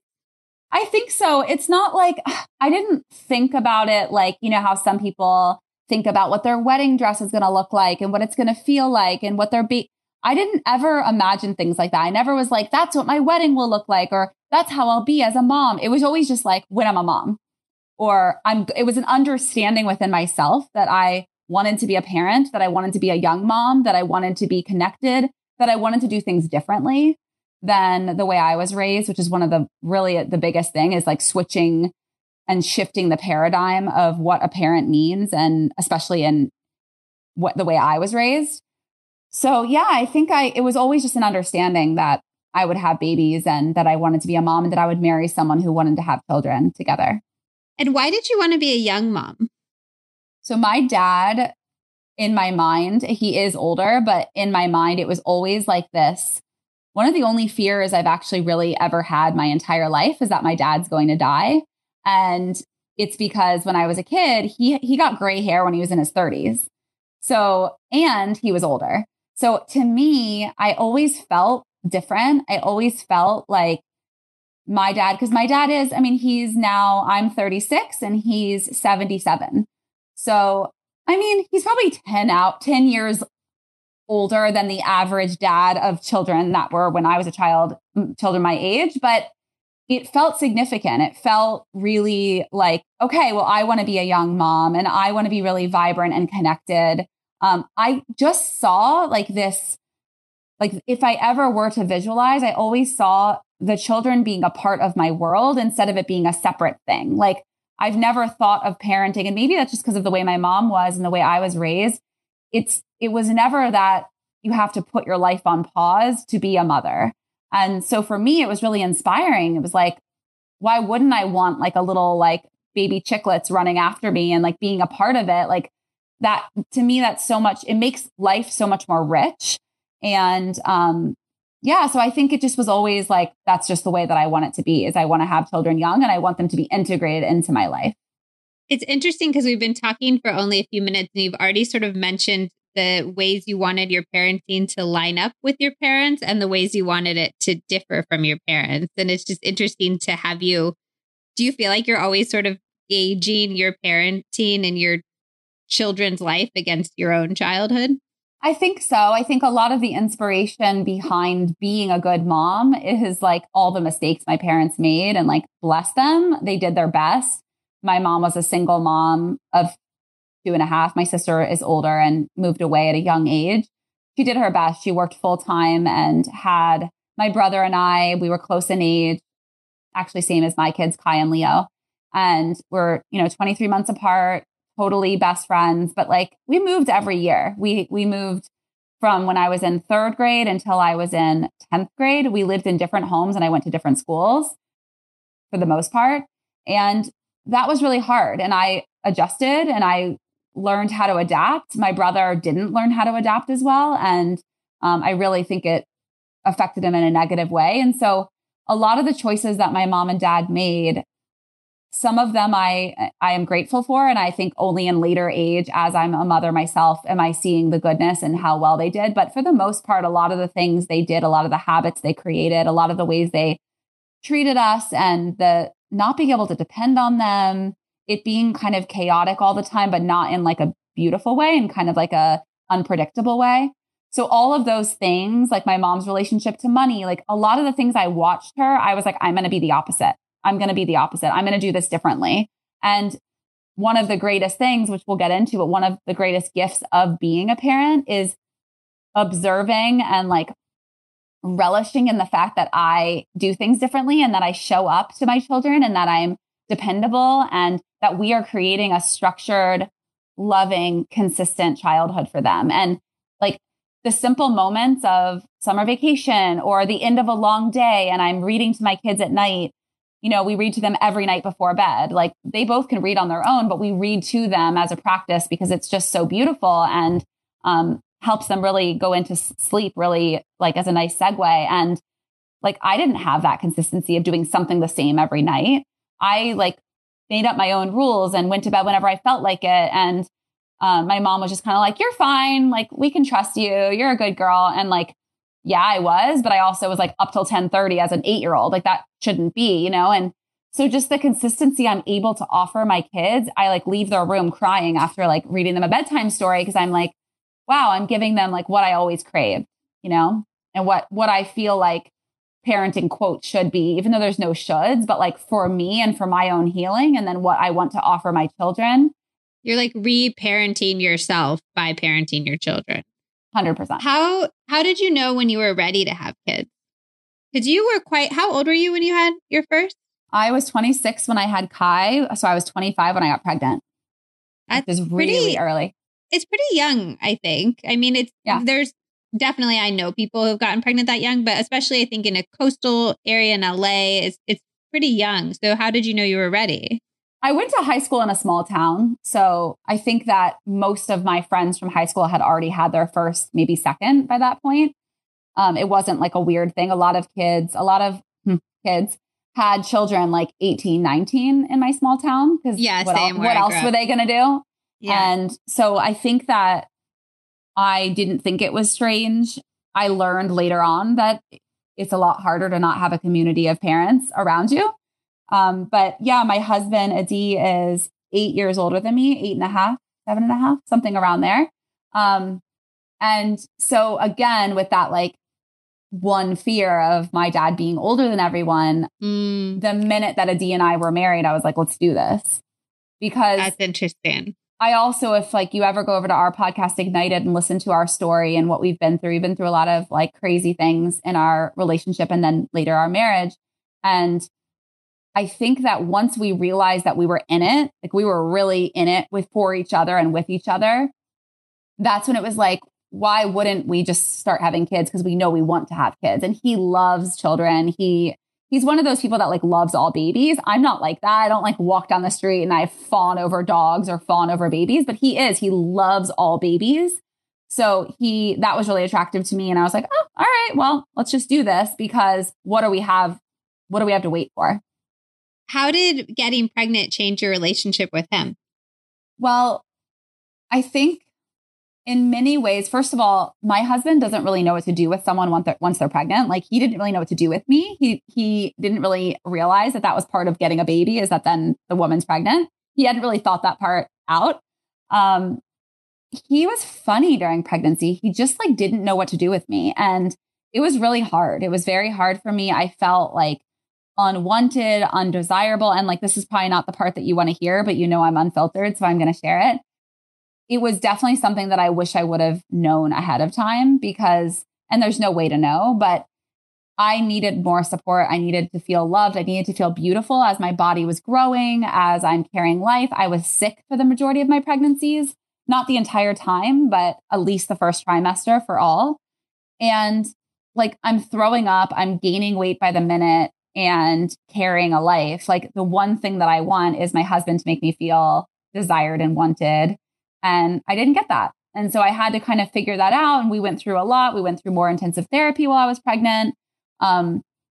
He doesn't come from a very intimate family, so that might have been part of it. But yeah, pregnancy sucks being married to Adi. I have to say it pretty much sucks. And he's very honest. He doesn't know what happens to him. It's just like a disconnect. But did it change over the 3 Not children? really. Like with Noah, was it?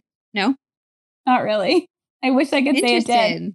Yeah, but you know what? I kind of, by the time I was pregnant with Noah, I embraced it as a time to go inward within myself, because I really do feel that the time that you're pregnant, the veil is so thin.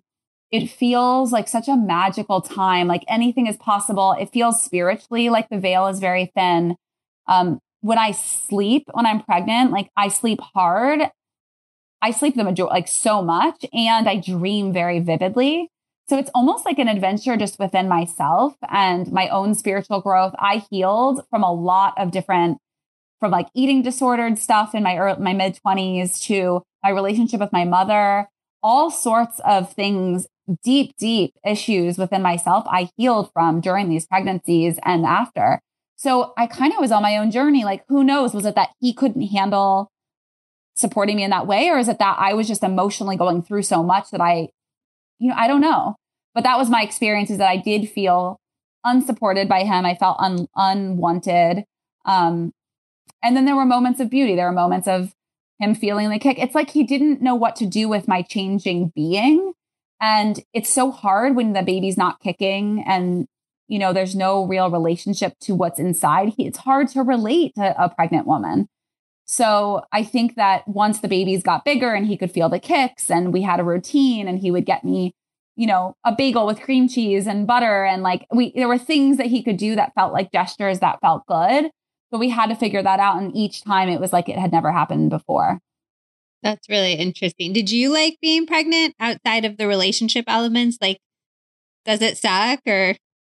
Because I was so sick, I wasn't super into it. So I'm not going to say that it's the worst thing ever, but I am not also going to romanticize it and say it's a beautiful experience. For me and my body, I'm so sensitive that I was sick with Noah till 5 months, and I was sick with the boys through the first trimester. And then it went away, and then it was fine. I went back to working out. I went back to eating normally.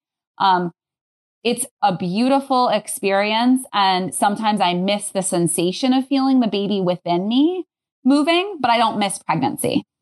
What about birth? Is birth terrifying? No, birth is dope. Birth is dope because here's the thing. For me, it's like, I can do anything for a day. I can do anything for 4 hours. Right? Like, we put our bodies through the craziest things. I've done half marathons up like mountains in Big Sur. Like, we do crazy shit to our bodies to experience. There's usually not a reward at the end of those things, but this is like the best reward ever. The best reward ever. So because I know how in love with the babies I am and how much I grow and how that relationship, there's nothing like being a mother or a father, but especially a mother, to give birth to your child and to then like get to experience their entire childhood and have this person in your life forever. Like, there's nothing better in the world. And, a lot of times, like, the biggest conversation I'd say that comes up, like, we'll be on vacation somewhere and someone in a pool we'll all be drinking and like my kids will be running around and they'll be like, oh man. And maybe the husband will say something to me and be like, yeah, she's too work obsessed. There's no way that she'll have kids anytime soon. And then like within 25 minutes, I've convinced them that they can do both. And I think that that's the thing. And what makes me unique from other moms is like, I'm not the type of mom that's going to want to homeschool my kids. I'm not an extreme person in that way. I would never like all in. I'm going to just homeschool all my kids and like have a homestead. Like, that's not me. I like having my own independence. I like working for myself. I like having a separate relationship with my husband and partying, a few times a year and going away and having our own independent lives. And we have a live-in nanny now to help us since we have 3. But before that, we made it work with part-time babysitters and still had an independent life. And I think that one thing that Adi and I do well, I'm really the one orchestrating it. So let's just say the thing that I do well is that I do balance it well. And that I do make sure that I am equally a parent as much as I am equally Sophie and my own life and my own independent life, and carving out time and space and energy for me to fill my own cup. And if anything, I think that because I have children is why I'm so balanced, and I don't know, right? I haven't had the last 11 years I've been with children or pregnant. So it's hard to know, but I really do think like times in my life that were so hard, like breakups with friends or, problems with, I don't know, work stuff or little things. I think that I don't worry about them as much because I'm so grounded, because I'm a mother and because of these relationships that I have. Like, to me, there's nothing more important. And having my own life and being able to fill up my own bucket and take care of myself is more important than ever when I'm supporting, when I'm the nucleus to this family and to my community. A family. Yeah. It's definitely like the part of becoming a mother that's the most appealing to me is almost that I think everybody's inherently a little bit narcissistic. Just, I'm focused on, and anxiety, I think, is a particularly narcissistic disorder. And I say that as somebody with anxiety as my personal thing that I struggle with, but it's like you're living in a future that you're literally only creating in your head. And the idea that maybe I would be forced away from that and be forced away from thinking about my own self-interest so much is really appealing to me. I think that's probably singularly the most appealing part about having children. It really teaches you that you're not the most important person. And most of us need that. And I think that it's not a milestone, but like a place in your life where it's like, we're meant to have babies is my instinct, is like, it's a primal need and desire. And it's a thing that instantly makes you not the most important person in your life. It really does. So now, like, maybe it's the same, but at least someone else is as important as you are. And you made this little thing and it's completely unable to take care of itself. It is completely dependent on you for milk, for sleep, for moving around, for changing a diaper. Like, you are responsible for someone else's life, which is way more important than whatever things you were anxious about before. So a lot of those things, and that's why I say, like, I really feel like a lot of the problems, quote unquote, and things that I had and I was struggling with, they weren't as bad or they didn't last as long because a baby runs in the room or a kid runs in the room and gives me kisses. I'm like, what am I doing worrying about this thing? It's really not that big of a deal. And I also want to share, it just came to me after we had Kai, our first, Adi's mom, who is super sweet, just like they're not very affectionate and like necessarily the most outgoing when it comes to love. They're like doers, a family of doers. Adi's mom wrote Adi a text and said, right after Kai was born, "Now you know how much we love you."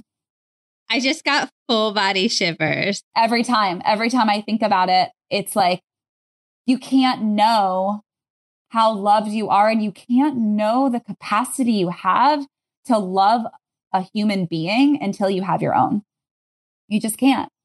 So that's one of the things I'm actually afraid of that I think you've done a really good job of is I'm afraid I love my relationship with Zach and I'm afraid of loving somebody so much more than Zach and having... It's just different because that's kind of like the argument when people say like, oh, I'm going to have my second. How could I possibly love my second as much as my first? Your heart just expands. It's really hard to explain, but the minute that second baby's born or the minute that third baby's born, your heart makes space. Your energy makes space for that other. And there's just room for everyone. My love for Adi has grown as we add more people to our tribe because we made those babies. And I remember when we first had Kai and Leo, like we would just sit in bed for like an hour going through photos on our phones of the kids, like until our eyeballs shut and just like, oh, just like aching because they're the babies we created and sharing memories and, memories that are from nothing to first steps, but just them talking, walking, absorbing, reflecting on these humans that we co-created. It's truly the biggest gift. And it 100% elevates the love that you have for your partner, watching them be a father or wife. I would love that. But yeah, for you, like watching Zach be the dad and seeing who he becomes in an authentic way, what it creates inside of him. You have no idea. We didn't know that Adi would have like an adverse reaction to me being pregnant. I also didn't know that I would love him that much more, exponentially more, by witnessing him father our children. And certain things that are just such gifts, like Adi has insisted on teaching them Hebrew. For the first 3 years, it was a nightmare, right? It was like, the kids were resistant and they were like, it's hard. We don't like this. You're so mean. And he'd be like, repeat in Hebrew. And he'd say it in Hebrew, just like, so again, cool. In Hebrew. And now they're fluent in Hebrew. And that's a gift cool. that I couldn't have given him that gift, and there's certain things like about parenting and the way he disciplines and the way we come together and figure out what works for both of us. Just as when you buy a home and you have to co-create the space and you have different design aesthetics, like even more so you have children and you have to figure out like, how are we going to go through this life with as little amount of resistance between us so we can be a team? And that's, again, something I didn't have growing up. My parents weren't a team. Like they were divorced. Like it was a mess. And they were always talking shit about each other. It was awful to put us through that. For Adi and I, we're a team and they feel that. And that gives them a real sense of foundation and trust. Do you feel like being a parent has limited your life in any way? Not even remotely. What about, I'm just going to throw out some example ways. Yeah. With friendship, have you lost any friends or had friends that you weren't able to keep a strong relationship with because you didn't have as much time for them? I would say by having children, the friendships that I choose and the ones that stick shift because of it. So maybe a mom friend who we don't have the same aligned views, that maybe we would have been fine as friends otherwise.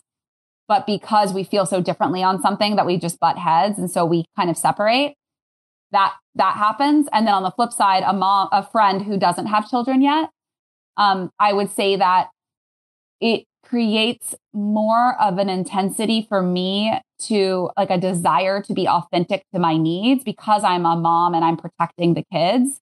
So I have a friend that ended last year, a friendship that ended last year. Whereas when I look back on it, I probably would have continued being her friend if I didn't have kids because there wasn't as much at stake. But because when I make decisions now, I have to imagine me, my children, and my husband all holding hands almost like in a circle. I have to imagine every decision I make that they're along for the ride energetically, physically, emotionally, for all of it. If I'm making a decision from that place of connection to them and, loyalty to them, then I make different decisions. But that doesn't mean that I'm losing out on opportunities or experiences. If anything, I've expanded, my worthiness. I take care of myself better. I'm even more honest and authentic than I think I probably would be otherwise, because I would kind of not face things or like lean into things as much. But Mama Bear is real. That protective primal instinct is real. And as they get older and as they're watching the adults come in and out of their life, whether they're my friends or my own family, I know very clearly that I need them to be consistent in their lives. So if my girlfriends or if my family can't do that, then I'm going to hold them to a certain standard and say, like, it's just not working out for us until you can start to be consistent, because it's not fair to my kids who are like, why didn't she come over? She said she was going to come over and spend the night. Or why can't grandpa come? It's like, I'm not doing that. It's just like you almost treat yourself better because you don't want your kids to see you treating yourself poorly. 100%. What about financially? Kids are like so expensive, and that freaks me out because everybody says there's like a million zillion articles about how expensive kids are. And I feel like Zach and I are barely keeping it together with our cat, Aren't you in New York City right now? Yes. I think it's a little different there. Like for me, I don't think so. I think, first of all, we are so privileged just by, if you're listening to this podcast, you're probably one of these privileged people I'm talking about, where that when you have your first child, everyone cannot wait to celebrate you and shower you with gifts, and in the most beautiful way. They're like, oh my God, Liz is having a baby. Can't wait to send her this thing that I love so much for my child. Or I can't wait to shower her with, all the things from her. It's something that, we want to have a tribe and we want to have a community and we want to shower them with love and support. And a lot of people that live far away, like that's one of the ways they can support is getting you what you need. So I don't think I bought anything really for the first baby. And then I used everything from the first baby for the second, because they were only 2 years apart. And then we did it all over again with Noah. But by that point, I knew what I really needed and what I didn't. And you really don't need much. I have a blog post actually about like what to pack for the hospital. What do you actually need? And then what do you actually need for those first like 8 weeks of baby to create your registry? And it's really very simple. And I think, but stuff like if Zach and I wanted to take a vacation, and I even think about this just going from me, because I used to travel all the time myself. And I was like, oh, I can go anywhere, spend a pretty small amount of money. And now when I go with Zach, we have to spend more money. And then you guys, I know you go to Israel in the summer. Do you find it hard to fit that in financially? You have to get a bigger place. You have to buy these plane tickets. You have to feed all these people. Yeah. Now, yes, I can see that it's big, but I think the cool thing about being a parent is that it grows kind of slowly. Like I love that there's like this huge sacred pause for that 9-10 month period of being pregnant. So you're pregnant, you have a baby coming, you get to prepare for 10 months. 10 months of like this perfectly timed, like almost a year to get ready mentally, emotionally, psychologically, financially. it's like, there's a Jewish saying that I don't remember exactly how it goes, but it's essentially like God will provide. So it's like, as your heart will expand, your bank will expand, or the amount of money in your bank, your home, like you just create space when you need it. And I really do believe that, because it's such and I'm not religious. I'm actually just very spiritual, and my husband's from Israel. So he's actually secular, but I'm around a lot of people. My kids went to a Jewish preschool. And so I remember them always saying this thing of just like, you will be protected. You are doing God's work. Like, you're creating life. You're creating a miracle. And beyond that, in a secular way, it gives you time. You've got the pregnancy. You have almost a year to prepare for bringing that baby into your world. And then the first 2 years, like, you don't have to buy a plane ticket for that baby until they're 2. We're buying Noah's been on like 6 flights, maybe more. And we've never bought a plane ticket yet. She's on my body. It's very self-sufficient. She's breastfeeding. Breastfeeding is free. What do you need? You need diapers and some clothing and a car seat. That's all you need. Well, and like a college fund. But like, that's in 20 years from when you get pregnant. Okay. Right? Like where I was financially even 3 years ago. And then I think about 10 years ago with Kai. Like, I was an infant when I had Kai, basically. I was 26. Right. Like, I was like doing private yoga as my full-time gig. Like, it's just, you just create it. Like, the world that I've created now, I never would have known I would have gotten here. But these opportunities arise if you're open to it, and if you believe that you're worthy of it, and that you work hard. If you work hard, the universe responds, and you get creative and you start figuring things out, ways to save money, college fund, all of that. But to like not have kids because of a college fund, like, I don't even know if all my kids are going to go to college. I can probably tell you for a fact, Leo's probably not going to. He's probably going to go travel through Europe and, volunteer somewhere. Like, it's you have no idea. So there's no reason to like stop yourself from experiencing such a profound joy in your life, and to share your love and to live for something else other than yourself. Because of the fear of, what if I can't provide? Like, do you have family? Does he have family? Right? Like, I go through this with Adi whenever we start to like go down the route of like, oh my God, but what if I take this risk? And what if it doesn't work out? Like, then we'll move into my parents' house. Is that ideal? No. We actually did move into my parents' house after I had Kai, because Adi was studying for his dissertation and he was basically at UCLA all the time. So I went and moved into my parents' house for the end of my pregnancy through the first few months. And then I had to get out of there. But there's always something. Then I saved up money during that time and was doing online stuff before that was even a thing. And you just figure it out. All of it you can figure out. You're so much more balanced when you have a baby. Like, you're so much more, to me, it's like, you can just think clearer, because you know what? When I know that I need to be off at a certain time, I am more efficient with my time. If I have all day to just like lounge and do whatever I want, I'm way less organized. When I actually am like, okay, I have from 12 to 3 during her nap time, and then another little spurt from 3 to 5 when Adi's taking the baby, I know that I'm going to be really efficient and really great with my time management. So again, there's like all these benefits because you're thinking of someone other than yourself, and you're prioritizing someone other than yourself. Yeah, that's interesting. My last thing I was going to ask was if it limited your time, because I feel like time is the most valuable resource we have in a lot of ways, but you just feel like you've gotten more efficient and you can do just as much because you fit it in better, essentially. Yeah, I think so.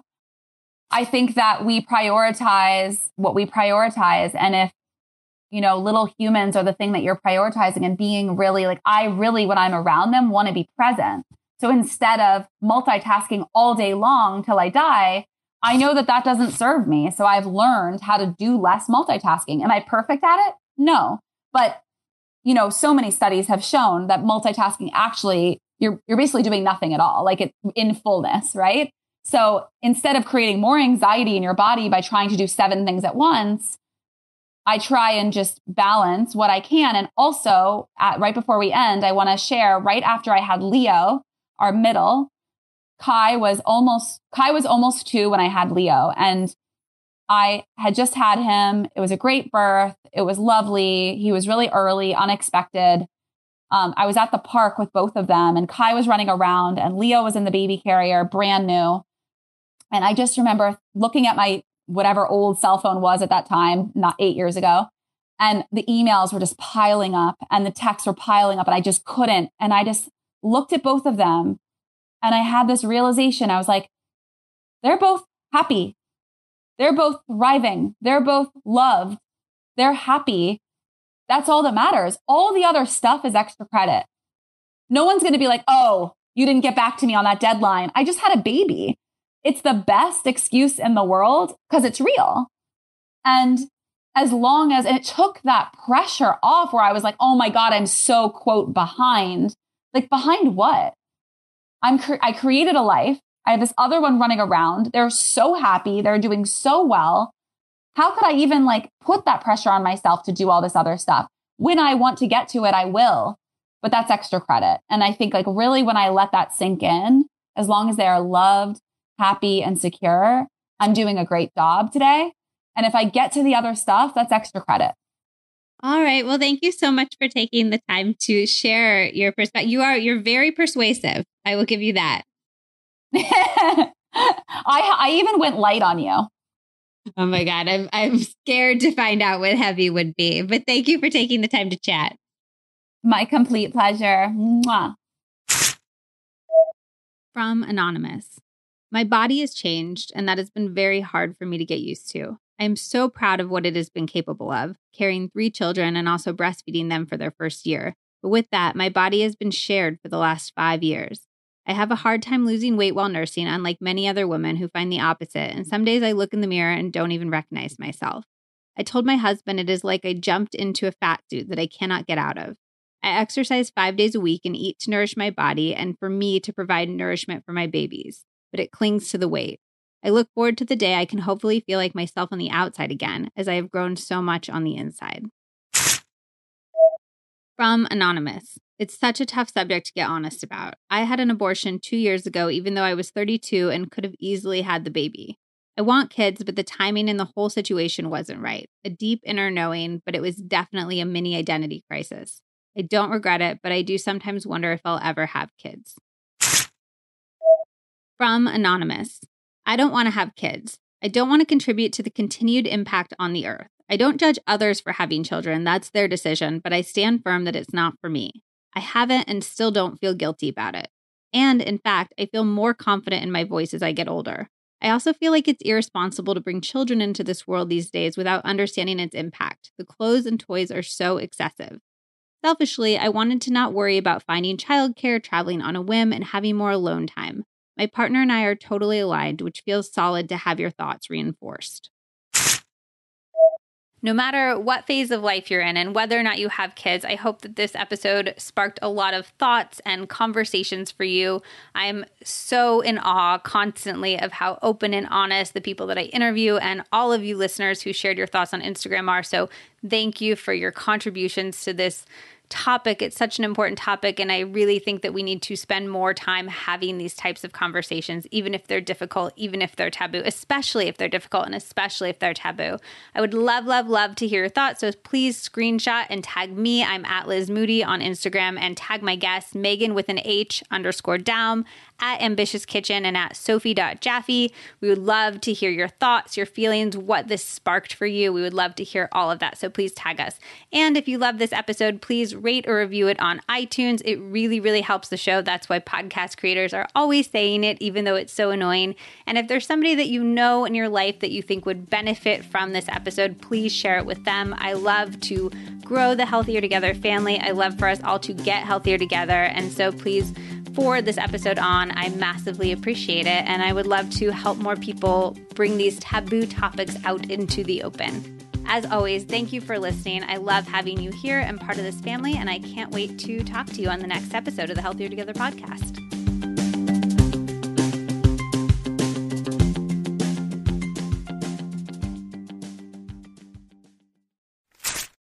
Okay, you know what stat blows my mind? People in the US take about 20,000 breaths per day and spend an average of 90% of their time indoors.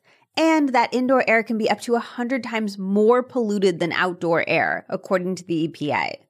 Indoor air pollutants can cause respiratory symptoms like sneezing, congestion, scratchy throat, and even more serious health problems like lung and heart disease. I talked about this with a world-famous doctor friend years ago, and I was like, it is awful. What do I do? And she said, you need a high-quality air purifier, and you need to keep one in any room that you spend a ton of time in, which is why I am so excited to introduce you to Air Doctor. Air Doctor goes above and beyond the HEPA standard, which requires that 99.97% of particles at 0.3 microns be captured by a filter. Air Doctor uses an ultra HEPA filter that was independently tested and proven to remove at least 99.99% of particles as small as 0.003 microns. That is 100 times smaller than the HEPA standard. This includes allergens, pollen, pet dander. For any other pet parents who are allergic to their babies, this makes the biggest difference in my allergies with Bella. Highly recommend for that alone. This includes dust mites, mold spores, and even bacteria and viruses. Also, if you live somewhere that is coming up on potential fires this summer, please, please, please get an Air Doctor so you have it ready. Breathing in smoke is awful for your lungs. And as somebody who lives in California, it gives me such peace of mind that I have my Air Doctor ready to go. We have a few, but if you are starting with one, keep it in the bedroom. That way you're breathing great air for at least a third of your life, and it'll help you get better sleep, which will have so many downstream positive effects. And as a little bonus extra, it has such a nice white noise sound. It actually helps me fall asleep and stay asleep. Air Doctor comes with a 30-day money-back guarantee, so if you do not love it, just send it back for a refund minus shipping. Head to airdoctorpro.com and use promo code LizMoody, and you'll receive up to $300 off air purifiers.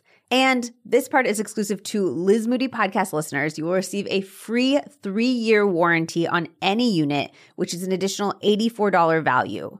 Lock in this special offer by going to AIRDOCTORPRO.com and use promo code LizMoody.